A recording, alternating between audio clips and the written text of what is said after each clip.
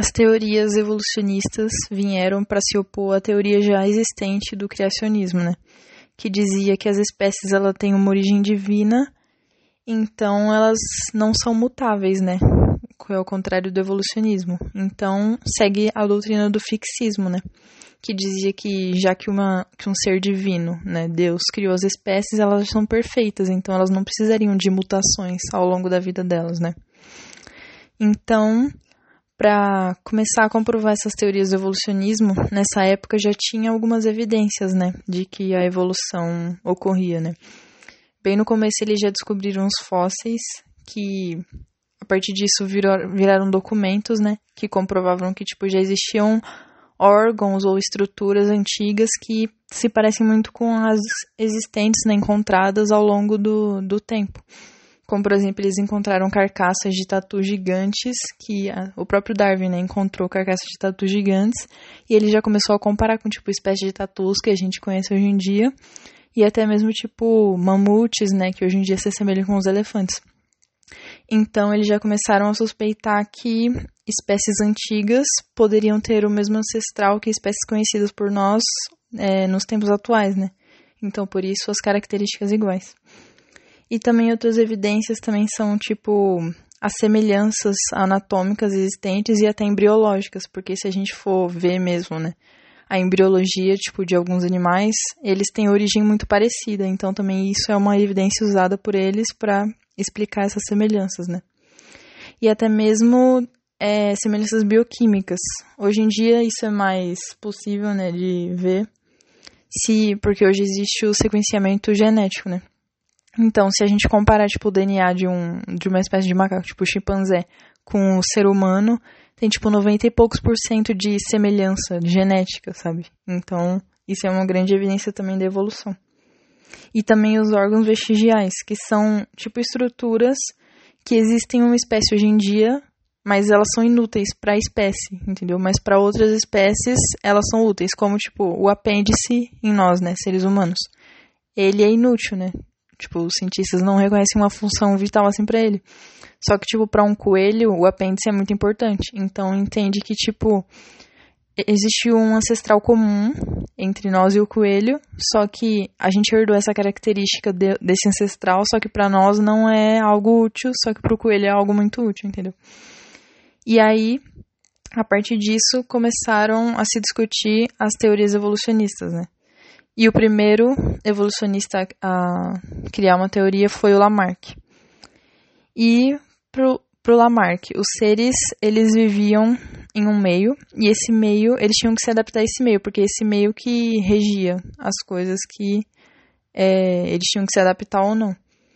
Então, para ele, a primeira lei que ele criou foi a lei do uso e desuso, que basicamente era do uso. Se você usa muito algum órgão ou alguma estrutura do seu corpo, ela vai se desenvolver. Como, por exemplo, se eles faziam... Como, por exemplo, a lei do uso e desuso. Se uma baleia, antigamente, se ela não tivesse nadadeira, ela ia ter que se adaptar ao ambiente para sobreviver. Então, ela iria se adaptar até o surgimento da nadadeira. E do mesmo jeito, o desuso também gera a mudança.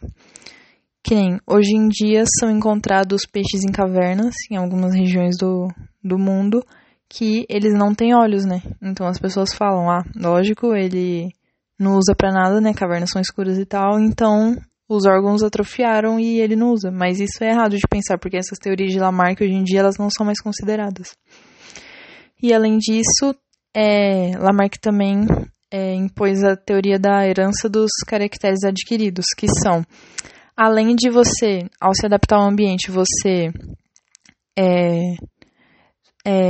impor essas mudanças, né? Se adaptar, criar essas mudanças em você também, quando você tiver filhos, seus filhos vão nascer com essas mudanças também, né? Que são os caracteres adquiridos. Então, mas, tipo, ver que hoje em dia isso não faz sentido nenhum, porque se você faz musculação, né, como a lei do uso e desuso fala, tipo, se você fizer musculação e ficar marombão, seu filho nasceria marombom também, então isso não faz sentido nenhum. Mas isso pode ser muito pegadinha de vestibular, porque Isso é muito, tipo, às vezes confunde muito a gente pensar assim, porque, tipo, os e desus, que nesse negócio do peixe, faz sentido, né? Os órgãos atrofiaram porque era muito escuro, então eles não olham os órgãos, eles não usam os órgãos, então atrofiou. Mas isso hoje em dia não é considerado, então não pode. E também é muito pegadinha de vestibular também, tipo, o da herança dos caracteres adquiridos, que nem... Hoje em dia a gente sabe que as bactérias, elas se adaptam, né? Tipo, é muito comum ouvir, tipo, o antibiótico tornou a bactéria mais forte e tal. E isso é uma teoria de Lamarck, né? Porque a bactéria se adaptou para ficar mais forte ou coisa, só que também não podemos considerar isso. E tipo, 50 anos depois, Darwin veio. Só que para ele tinha uma visão diferente do evolucionismo, né? Para Lamarck, o indivíduo tinha necessidade de mudança para se adaptar ao meio. Já para Darwin, o indivíduo ele não tinha essa necessidade de mudança, porque ele já vinha pré-estabelecido, ele não ia mudar para o ambiente, porque as mudanças não são direcionadas assim. Hoje em dia a gente sabe que as mudanças não são direcionadas. O indivíduo nasce de um jeito e o meio que vai selecionar se ele é capaz de sobreviver ou não.